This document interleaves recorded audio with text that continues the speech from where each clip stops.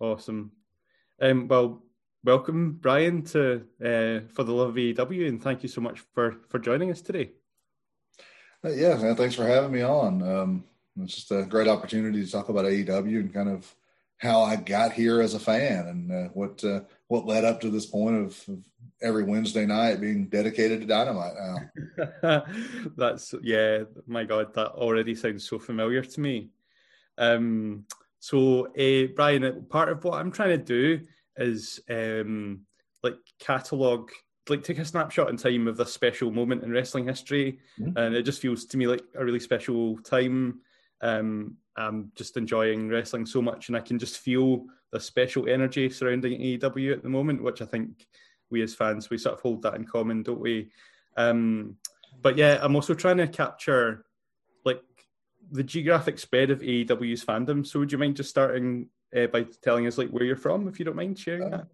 Sure, yes. So I live in Carrollton, Georgia, in the United States. I'm a Georgia native, grew up in the southern United States, and all that entailed from a wrestling standpoint, and we'll get into that in a little bit. I'm a big believer that context is important when we look at wrestling fandom, whether it be AEW or WWE or whatever someone's a fan of. I think that how you grow up around wrestling and the context of that really helps to set the stage for what you enjoy as an adult. But yes, like I said, grew up in Georgia here in the United States and living in just west of Atlanta now, about an hour or so west of Atlanta, kind of for a little bit of reference point there. But yes, sir. Fantastic. Thank you. And to just dive straight in then to one of the questions you've already sort of prompted it yourself, which is how and when did you find out about AEW? What was the journey that sort of led you to being aware that this was a thing? So I was the quintessential lapsed fan as a wrestling fan. I had not watched weekly professional wrestling since WCW went out of business in 2001. So with the exception of just a few weeks of the Sting and Mr. Anderson feud in TNA back in 2011, whatever it was. So I had not been watching wrestling, was not around wrestling at all. But still had a lot of friends who watched the WWE and were attending shows and went to WrestleMania here in Atlanta a few years back. And so they were still pretty heavily into it. So when AEW had their press conference announcing the TNT deal, announcing that they were going to be returning to television on TNT with professional wrestling in October of 2019. So that press conference was early 2019, January, February, somewhere in there. Heard about it then. And it kind of piqued my interest, and I was like, okay, because I recognized Cody Rhodes. Growing up as a kid, I was a huge Dusty Rhodes fan, and so that I recognized Cody and Dustin, and kind of started putting some pieces together. I go, okay, this might be something I'll be interested in when it hits the air. And then I think once Double or Nothing happened in 2019, and I didn't order Double or Nothing live. I didn't watch it live, but the next day I started seeing clips. I started watching matches on YouTube, and it just awakened to that. And then I watched wrestling again for the first time in almost 20 years at that point. That's so funny. That's the second time in a row that number 20 years has come up. I was talking to Jay Wild over the weekend, and that was exactly her gap, and that is also my gap. My last wrestling pay-per-view prior to All Out 2019 was WrestleMania 2001. So okay. That's really, really interesting that's come up a few times. WCW Greed, I believe, was the last pay-per-view that I had bought prior to All Out in 2019. Was the first AEW pay-per-view that I purchased. Like I said, I watched some highlights of Double or Nothing on YouTube the next morning, and attended Fyter Fest. That was my first live wrestling show in over 20 years. Was Fyter Fest 2019 in Daytona Beach, and that was it was a great time. It was a great catalyst for getting me back into wrestling and into AEW specifically. Because I took a couple of my friends to that show, and we just made a road trip out of it, kind of a boys' weekend, and drove down to Daytona Beach and had no idea who any of the performers were. I didn't, at least. I knew who Cody was, and the guys that were with me, they recognized Jon Moxley and Shawn Spears from their time in WWE, but I had no idea who any of these people were. You didn't know? You didn't know who Moxley was? Seriously? I had no idea. My God! I had no idea. So like when he came out, I think he wrestled Joey Janela that night in a lights out match, and I was like, oh, this is pretty awesome. I have no idea who these people are, but this is great. And I just enjoyed the atmosphere and being back in the crowd again. And I was in Atlanta the night that Bill Goldberg beat Hollywood Hogan for the WCW Championship, and being back in the AEW shows was the first time I felt that same energy from the crowd. And that was just a huge watershed moment that night for WCW. 41,000 people in the Georgia Dome in Atlanta, and Goldberg wins, the whole place goes crazy. I felt that same kind of energy from the AEW crowd. So that was really cool, and it helped pull me back in. And there's so many things that you said that I want to talk about, but I'd like to dwell for a minute on, so that's a big gap between a WCW pay-per-view and then an AEW one. Like, was there any particular reason that you fell out of wrestling? Was it just that time in your life where it seemed less interesting, or was it a non-WCW thing, or what was it? It was really directly tied to the death of WCW. I have, and so when I started, I got back into watching wrestling, watching AEW specifically, it sort of opened the door a little bit for me to explore. So I bought a few PWG Blu-rays, and I bought some Ring of Honor stuff, and I started watching where a lot of the current AEW roster came from, and seeing their progression and their careers, because that was interesting to me, because I can honestly say I've not watched WWF or WWE programming since the early 1990s. Probably since the steroid trial in 94. Around that era was the last time that I regularly watched WWE, WWF programming. So if I was at a friend's house and they had it on, and it was whatever, if it was on, it was on. And I probably went to a couple of WrestleMania parties here and there with friends. But I grew up, Hulkamania. Like I watched that era, the early. I'm 42 years old, so I was born in 1978.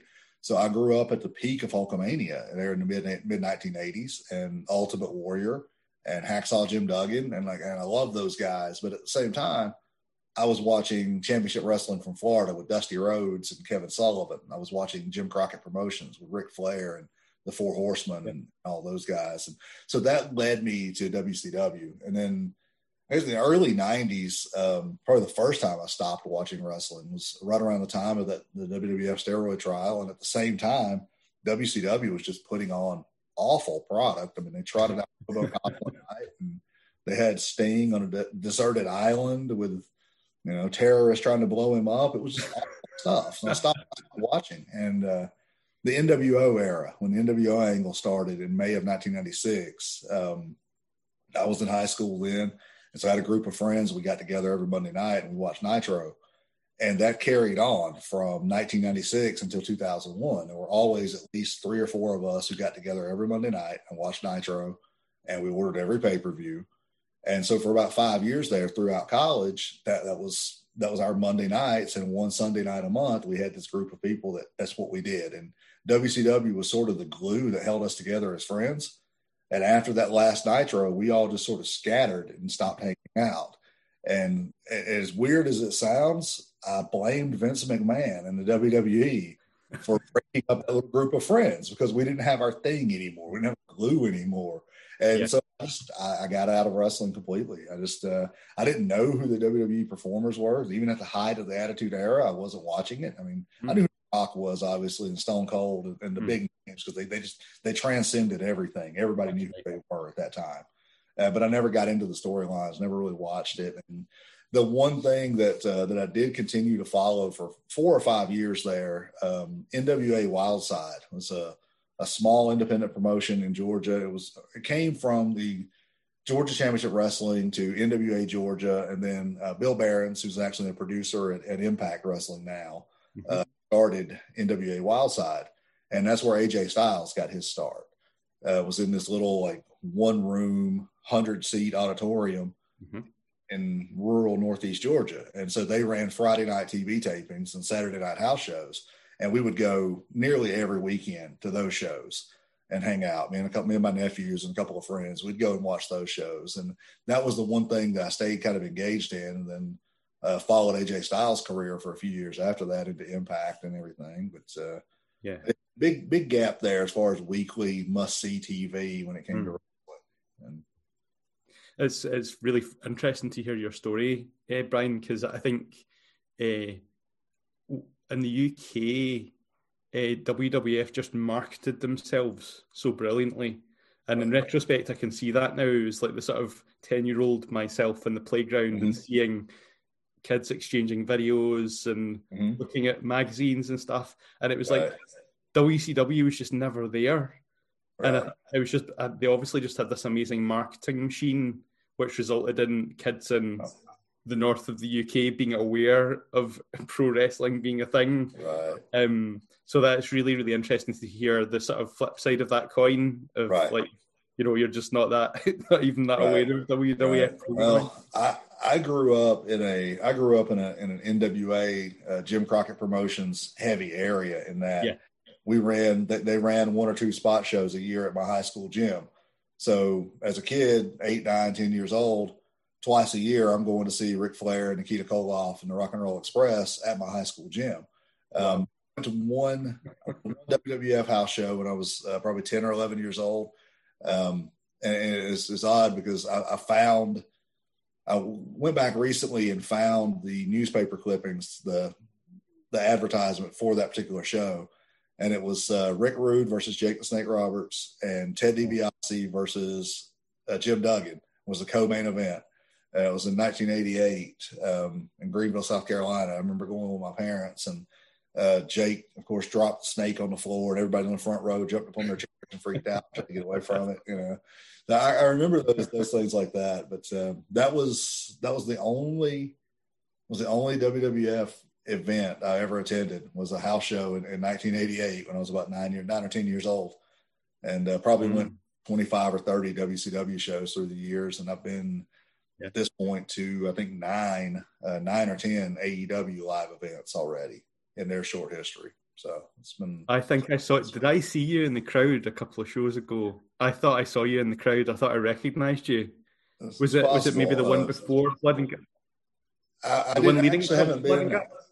I haven't been any of the more recent shows. The last show was the last one I attended was Revolution. I'm in the process of selling my house and moving right now, so everything's gotten really hectic, and I'm probably going to have to miss Double or Nothing because of that. I really wanted to go to Double or Nothing and be a part of that crowd.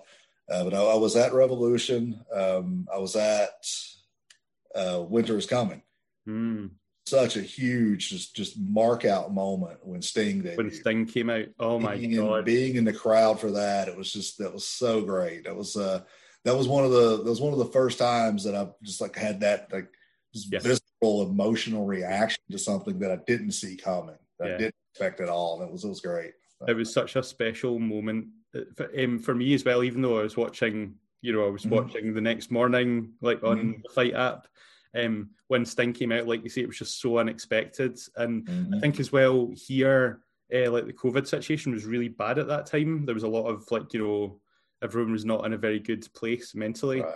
And just to see Sting just like here, like, and I love the music as well leading up to it. Because I was like, what's this? And he comes out in the crowd. That was the first time you heard the crowd in such a long time as well. Great.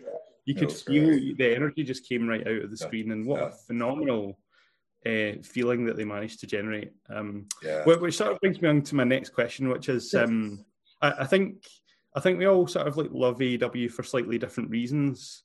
I think that's actually one of its strengths is it's an incredibly diverse promotion, I think. But one of the things I'm really, really keen to hear about is people's personal takes on what makes AEW so special for them. Right. I think for me personally, and it kind of goes back to the context that I was building earlier, that it's a connection. It's a connection for me back to the past. To an extent, it's a connection to those Jim Crockett Promotions, Championship Wrestling from Florida, World Class Championship Wrestling. Those promotions were very heavily character driven, but they were realistic characters. It was the Dusty Rhodes, the Ric Flair, the Kerry Von Erichs, and you had guys who were great promos, but who also had excellent in-ring ability. Mm-hmm. And the promos they were like AEW is now, primarily unscripted, very, very raw. You get a lot of the emotion from the individuals. You get, I love Jon Moxley and Eddie Kingston's promos now. Especially when they're bantering back and forth with each other. Yep. It's so great. And for me, I think that the first couple of months of AEW television, when Cody was really sort of the focus of the company, and when Cody spoke, everyone listened. Oh, for sure. And like right now you look at what Cody's got going on, and there's a little bit of his position, his character almost seems to be kind of in flux right now. Mm-hmm. The first couple of months, Cody's promos were some of the best last 20 years in the business. Oh, I totally agree. It reminded me so much of watching his dad. It reminded me so much of watching Dusty. Just the charisma, the delivery, the way he went through everything, and then the same with Jon Moxley and Chris Jericho, and just the realism of the promos, just hearing the guys talk and hearing them, and occasionally like Chris Jericho, recently with his promo on Wardlow during the Pinnacle feud. Occasionally, you hear a guy mess up and then recover from it and go from that. And to me, that just makes it that adds a little bit more realism. Add something to it rather than detracting from it. If I'm watching a sitcom and somebody flubs the line, then that, oh wait, how did that get through? This was 6 months ago. How did that happen? When you're watching live TV and somebody flubs the line, like, okay, that's understandable. I mean, I do presentations and training classes for a career, and occasionally I stumble over my words in front of a group of people. Yeah. And so I think I look at it that way. I'm like, hey, he stumbled over his words. It's real. It's coming live. He's not got an earpiece in and somebody feeding him lines to say. He's coming up with this as he goes. And so that spontaneity of it and just the way it connects with me very well in that regard. And then the athleticism as well. I mean, like you mentioned, it's a very diverse promotion. You've got everything from, quote, body guys like Brian Cage to, heel Young Bucks, which I think are phenomenal. I love Young Bucks as heels. I think it's great. And more traditional characters like Hangman Page. I mean, ultimately, he's kind of a caricature of an old Western and a wrestler all in one, and it works. So it's just a lot of elements there that have drawn me into it, and a lot of elements that I enjoy watching. Yeah, I think you're so on the money with your take on the promos, because they just feel just very natural to me. Like when I hear the guys speak, and the fact that or it seems like it's coming from them rather than something that's been written by someone else, which then they have to deliver. To me, that makes it more. I'm going to be much more forgiving in that situation, and it's more or less what you just said, I think. Right. And also, I guess, like what you were saying about getting used to doing that, because I'm sure for people who've come from places where they are used to being given a script and then delivering it, that must be a huge transition for them. Like I remember listening to Brody Lee on a podcast last year, and he was saying that he basically said it was really scary, because he basically came in and he said, right, what am I doing? And they were like, well, yeah, what are you doing? Right. You're gonna tell us what you're doing, and then you're gonna do your own promos and things like that. So, wow, like they have a lot of faith in their performers and a lot of trust. Mm-hmm. And I really admire that. I think that's the hallmark of a good functional organization, I think, is trust your employees. Oh, it's a very old school approach to pro wrestling, and it is sort of so I listened to What Happened When with Tony Schiavone weekly, and right now they're going back and they're watching 1986 Jim Crockett Promotions TV and talking about that, and Schiavone talks about all the time that during that era when they were recording their promos for tape TV, that basically you were given how much time you had, and you were given a couple of bullet points on what to talk about. and it was up to the performers to sink or swim. And I think that's sort of the approach that AEW is taking. It's, hey, you've got 3 minutes and your next match is with Darby Allin.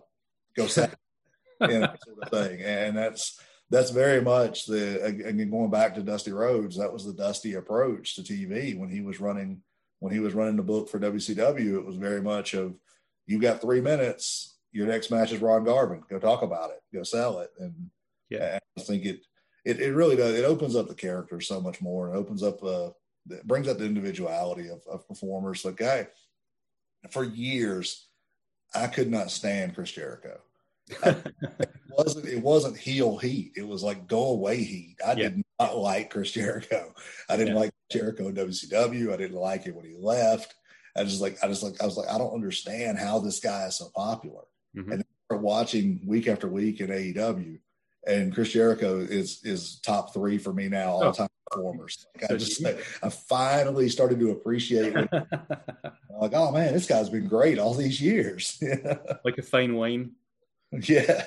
He's one of my favorites as well. And I also think that like looking back on it, he is one of the most important signings for right at the start of the promotion, because Cody did a huge amount as well, but the work he put in to legitimize the AEW title as a legitimate, prestigious belt. Like, there's no more prestigious title in World Wrestling right now. Right. And the work that he put in to like establish that, that's to me is like going to be one of his big legacies when he does finally hang up his boots. Like, what phenomenal work in the early months. I agree 100%. I think that Chris Jericho deserves so much more credit than he's probably going to get for what he has done for AEW. At least within the AEW fan base, he will always get credit.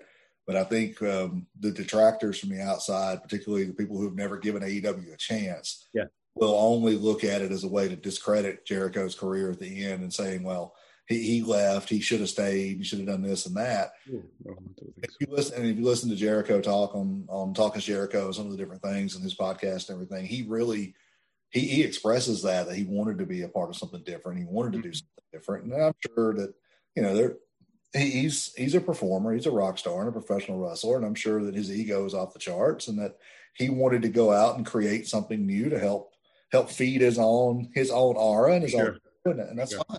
When you're a creative person like that, and that's how you make your living, then that's what motivates you and drives you. And I think that's great. And then guys like Brody Lee and the others who have came over have been like, I look at that. There's so many people that want to detract and say, oh, all the champions used to work for WWE. Okay, well, all the WWE champions work somewhere else too. WG champions, or go back far enough, they were ECW or WCW champions. So everybody comes from somewhere in this business. I mean, there's not a whole lot of Jungle Boys and Hangman Pages out there who have never had a big break until now. You know? I actually kind of feel like they've always, to me, been quite careful with their choices of high-profile matches. Like, I always remember the very first match on Dynamite. Mm-hmm. And they'd made all these incredibly high-profile signings, some of the best wrestlers in the world.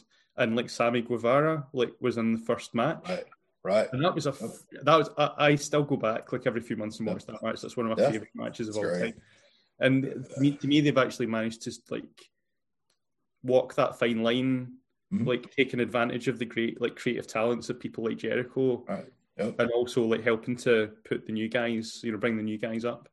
Well, I think they did a great job of presenting those talents early on and presenting them as legitimate talents, so they had the opportunity to again sink or swim. And Sammy Guevara is a great example of a guy who was put in that position, and they had to tweak it a little bit, get rid of the panda head and kind of tweak it. But it's working. And Sammy's going to be a huge payoff in the future for AEW. I think he's going to be a guy who will be a cornerstone of the promotion for years to come.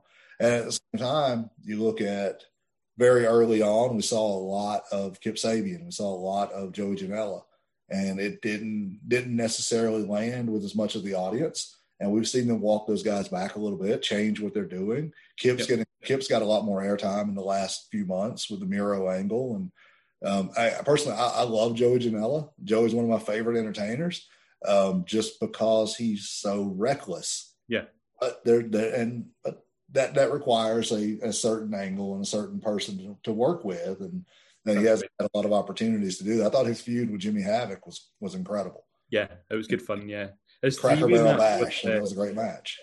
At some point, he had a 3-way match. Was it the Cracker Barrel match with Darby Allin that you're talking about? The 3-way. I think so. Yeah, that was brilliant, and I was not expecting to like that match at all. Right, but it was fantastic. I think you're right, and I guess like. The sort of format of weekly television isn't going to suit everyone as well. Like that's the thing. Like, and like to me, the only way that you find out is, like you say, to put people in that position and just see how they do, and to give people a chance. Yeah, absolutely. But yeah, I'm going to ask you some quick fire questions now. Okay. I've already changed my question format in response to like the first one I've done. So instead of asking you what's your favorite AEW match, I'm going to ask you what's your top 3 AEW matches. Oh man! And maybe tell us why for each one. Number one for me is still the Revolution tag match, Young Bucks versus Kenny and Hangman. I'm a huge fan of tag team wrestling.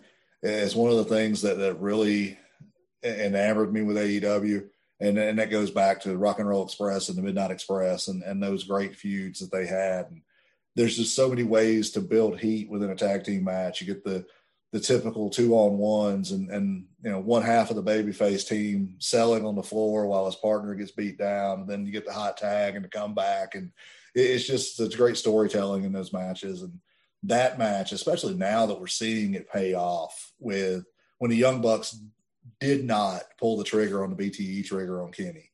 Yep. And when they chose their friend over winning the belts that night. And now we see them rejoining Kenny. And the way it's all kind of came full circle in the long-term storytelling there. So that match for me still stands at the top. I think kind of caught me off guard there trying to come up with 3 real quick. That's all right.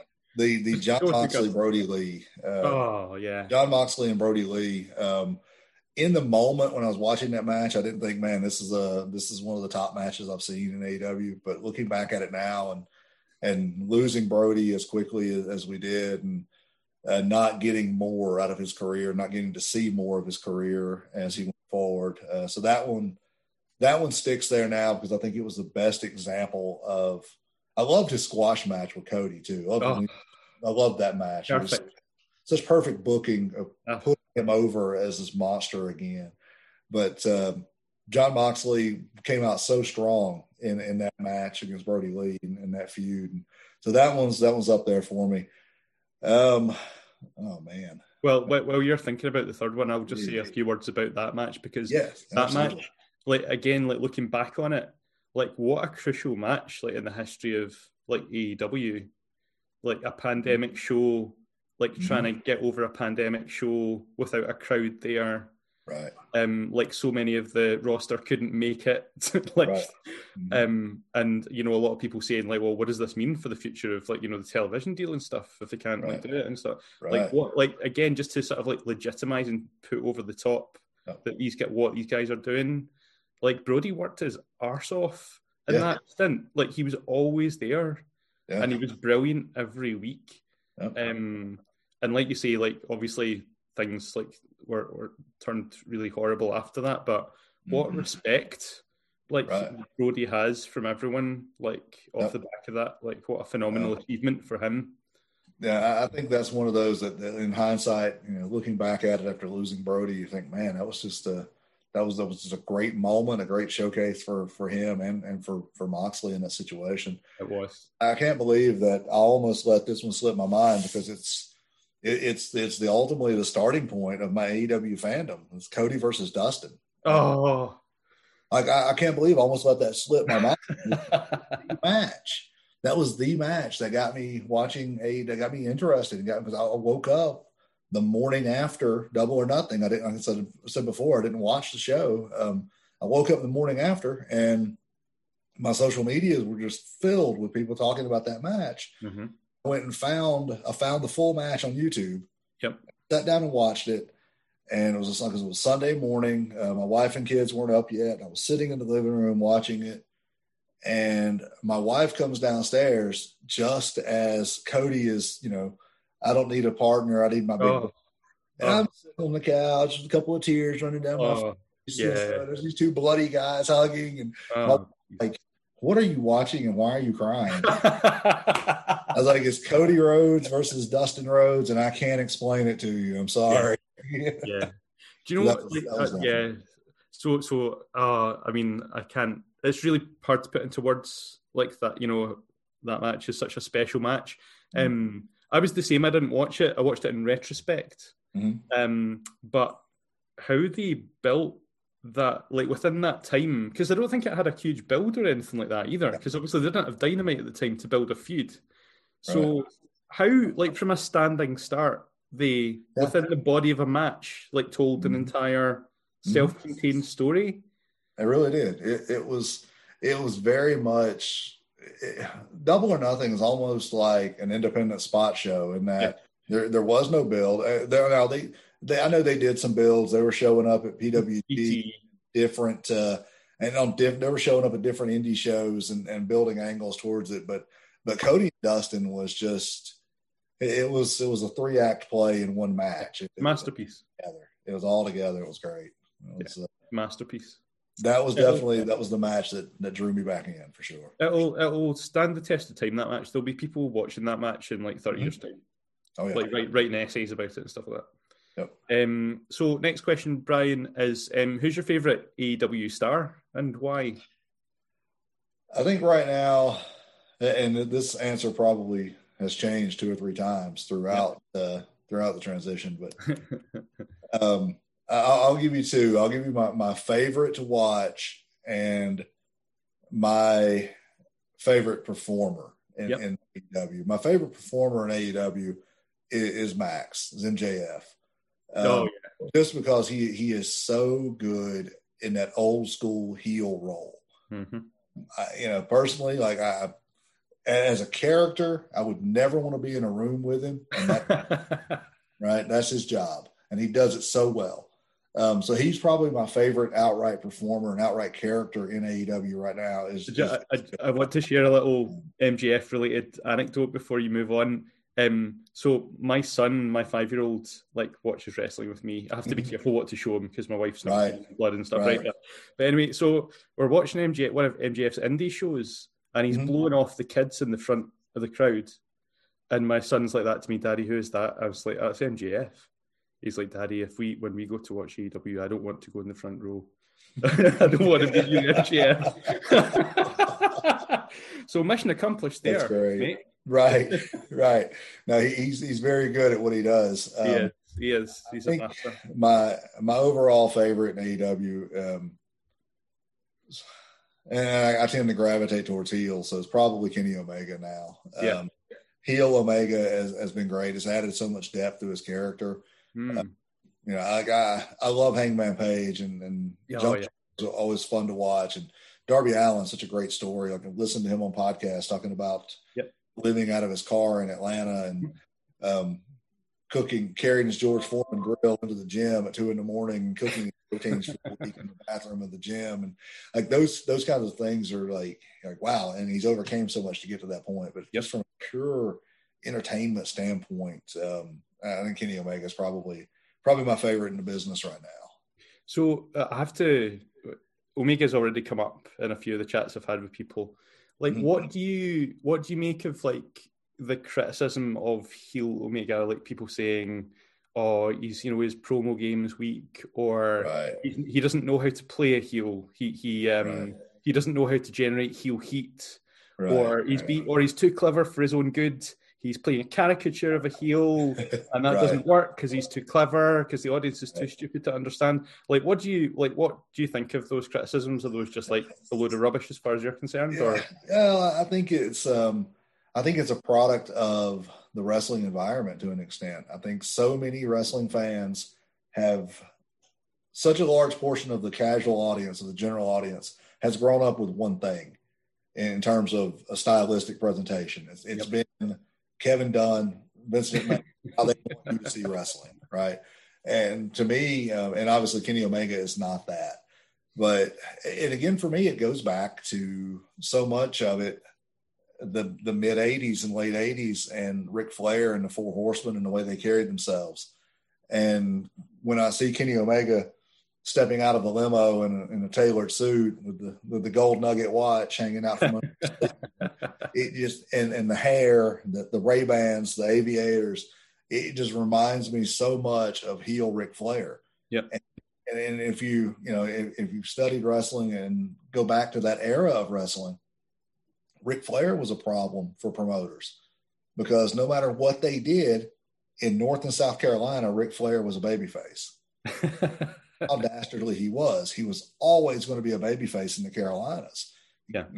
Break Dusty Rhodes' leg in Atlanta, and he's a heel in Atlanta, but he's a babyface in Greenville and Charlotte.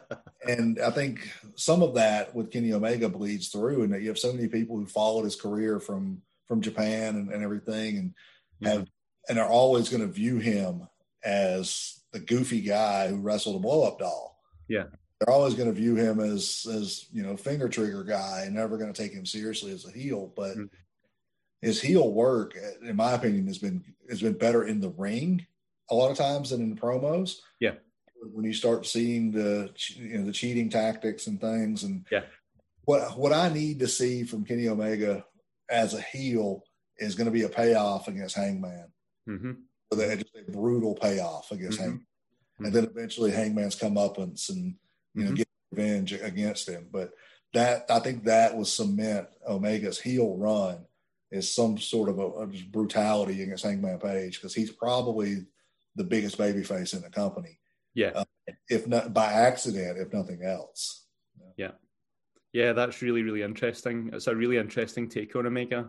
He's such a multifarious figure. Like, I think because he's done all this stuff in the past, like you said, in New Japan and in other promotions, and he's sort of like, he's not in the mold at all of what we're conditioned to think a wrestler should be or something. So no, it's super interesting to hear, even with your like sort of traditional like WCW wrestling background, you've identified Omega as somebody that almost like speaks to that tradition. For months when they were teasing what eventually became the Pinnacle, when they were teasing that, I was on this train of Kenny Omega, FTR, and Shawn Spears together. Mm-hmm. Don Callis as their J.J. Dillon type, as their manager. I got Kenny Omega as the Ric Flair, FTR as Arn and Tully, basically, and Shawn Spears as Barry Windham, whichever iteration of the Four Horsemen off of.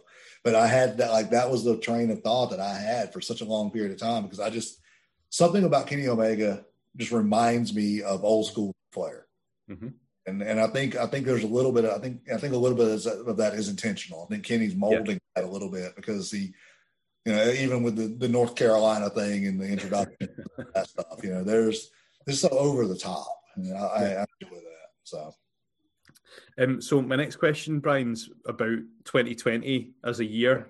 So this will be quite a personal thing, because I know different people have had different experiences of lockdown and stuff. But I guess I'm thinking about this in terms of like, we've been through like quite a unique year in history, and one that's kind of tested us in different ways. And so I'd like to ask you about, how has like AEW helped you, or has it helped you like throughout this big sort of period of uncertainty that we've gone through? And maybe just say a few words about that. Yeah. I think for me, it's having something that I was interested in, having something that I look forward to each week, just a sort of a weekly reset. So in my job, my career, I travel extensively throughout the United States. I'm in the automotive aftermarket parts and repair parts for automobiles. And so 2018, 2019, and first quarter of 2020, I was traveling 3 to 4 nights a week on average, usually about 150 nights a year in hotels. So March 26th of 2020, my boss calls me and says, go home. Go home and don't leave the house again until we tell you to. Okay. Okay. So I was home for about 10 weeks straight. Okay. And so I was still working from home. I mean, I wasn't laid off or anything. I was still working, but I went from spending 5 or 6 hours a day in my car, driving from customer to customer or flying or whatever, to sitting at my desk in my office 8 hours a day. And so as a result of that, it gave me a lot more time. Yes. And I started blogging again. I started writing again.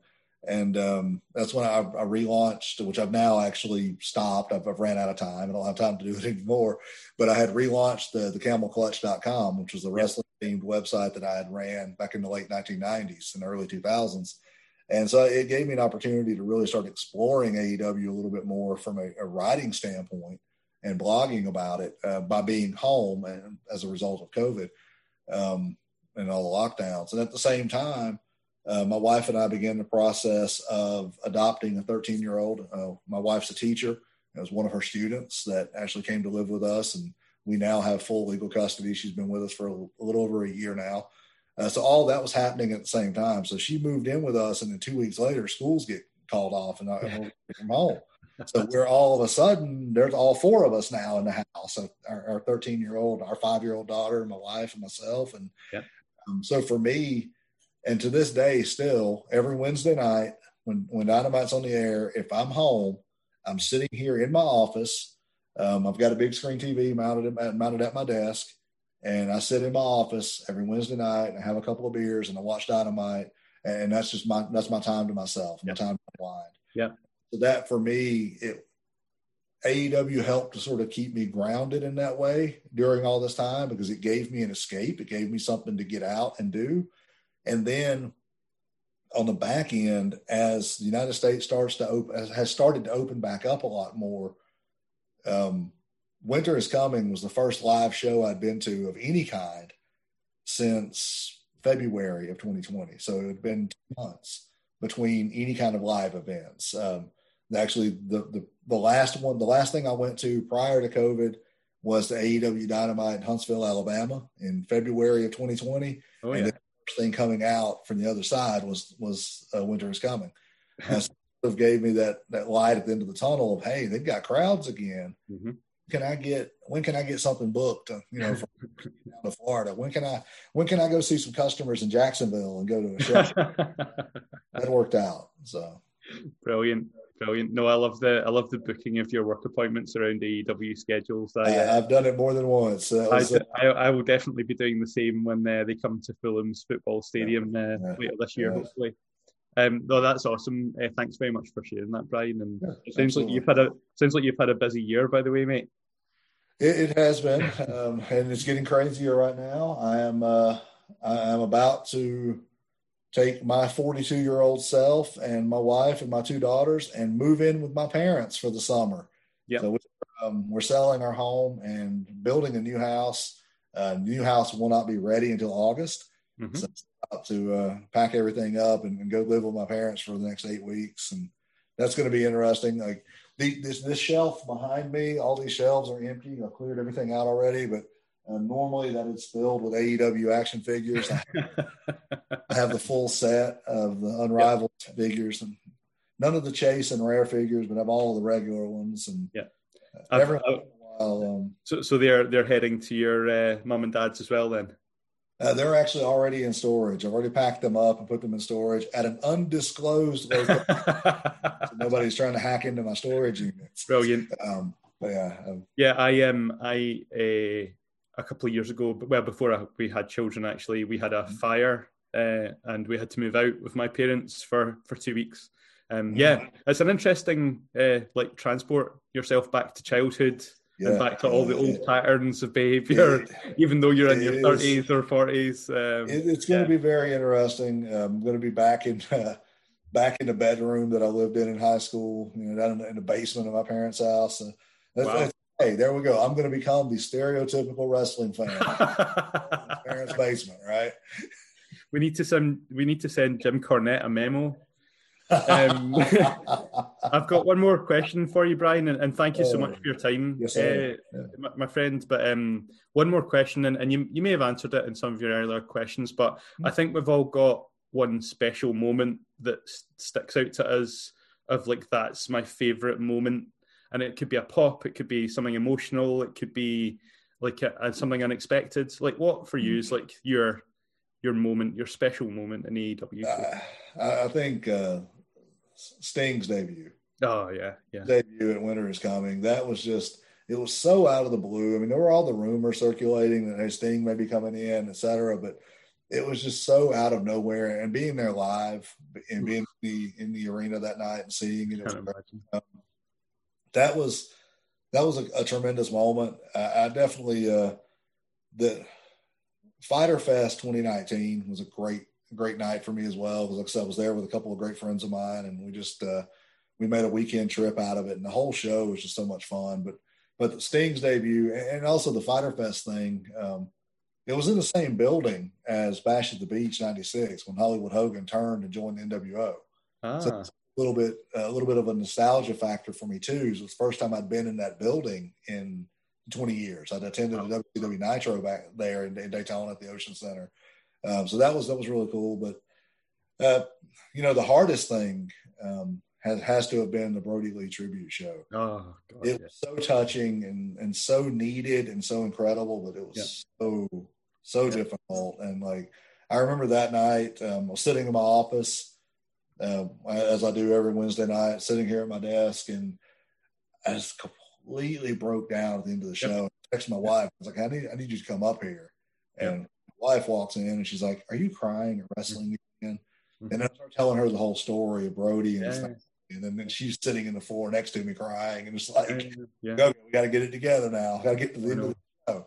So you did better than me lasting until the end of the show. Like I was crying like continuously for 2 hours.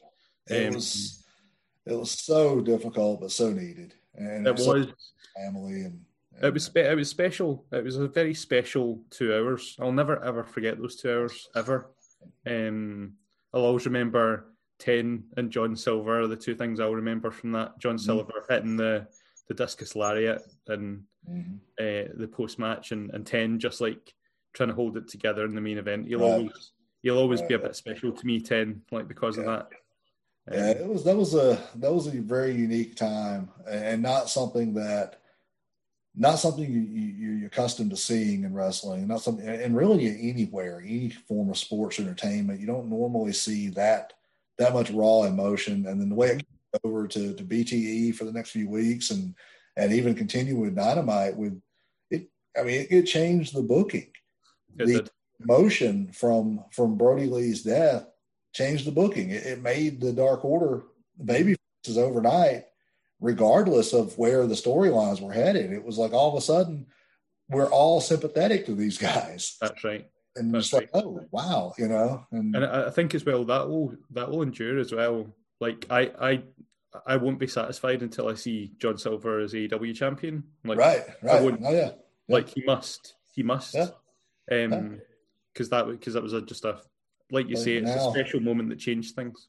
Every time that the Jazzwares or Ringside Collectibles ask, hey, what should be our next exclusive? I'm like, a Dark Order 10-pack, a Dark Order box set. Like, Dark Order, Yep. They would shift a lot of Dark Order, like full Dark Order figure sets. Oh yeah. For sure. Yeah. Anyway, this has been such a pleasure, Brian. And I know you're a busy man, so I appreciate your time so much, mate. And absolutely. Also, just like so cool to meet you after following you on Twitter for a couple of years. Likewise. I appreciate the opportunity, and like I said, I hope this goes well for you, and the rest of your interviews go well, and look forward to hearing the finished product. Thank you very much, mate. I'll be sure to send you over the MP3 as soon as I can get my arse in gear to edit it. Absolutely. Have a good day, man. Hope the move goes well. Yeah, me too. Yeah, I appreciate it. Take it easy. Thank you. Have a nice day. Thanks for having me. Bye.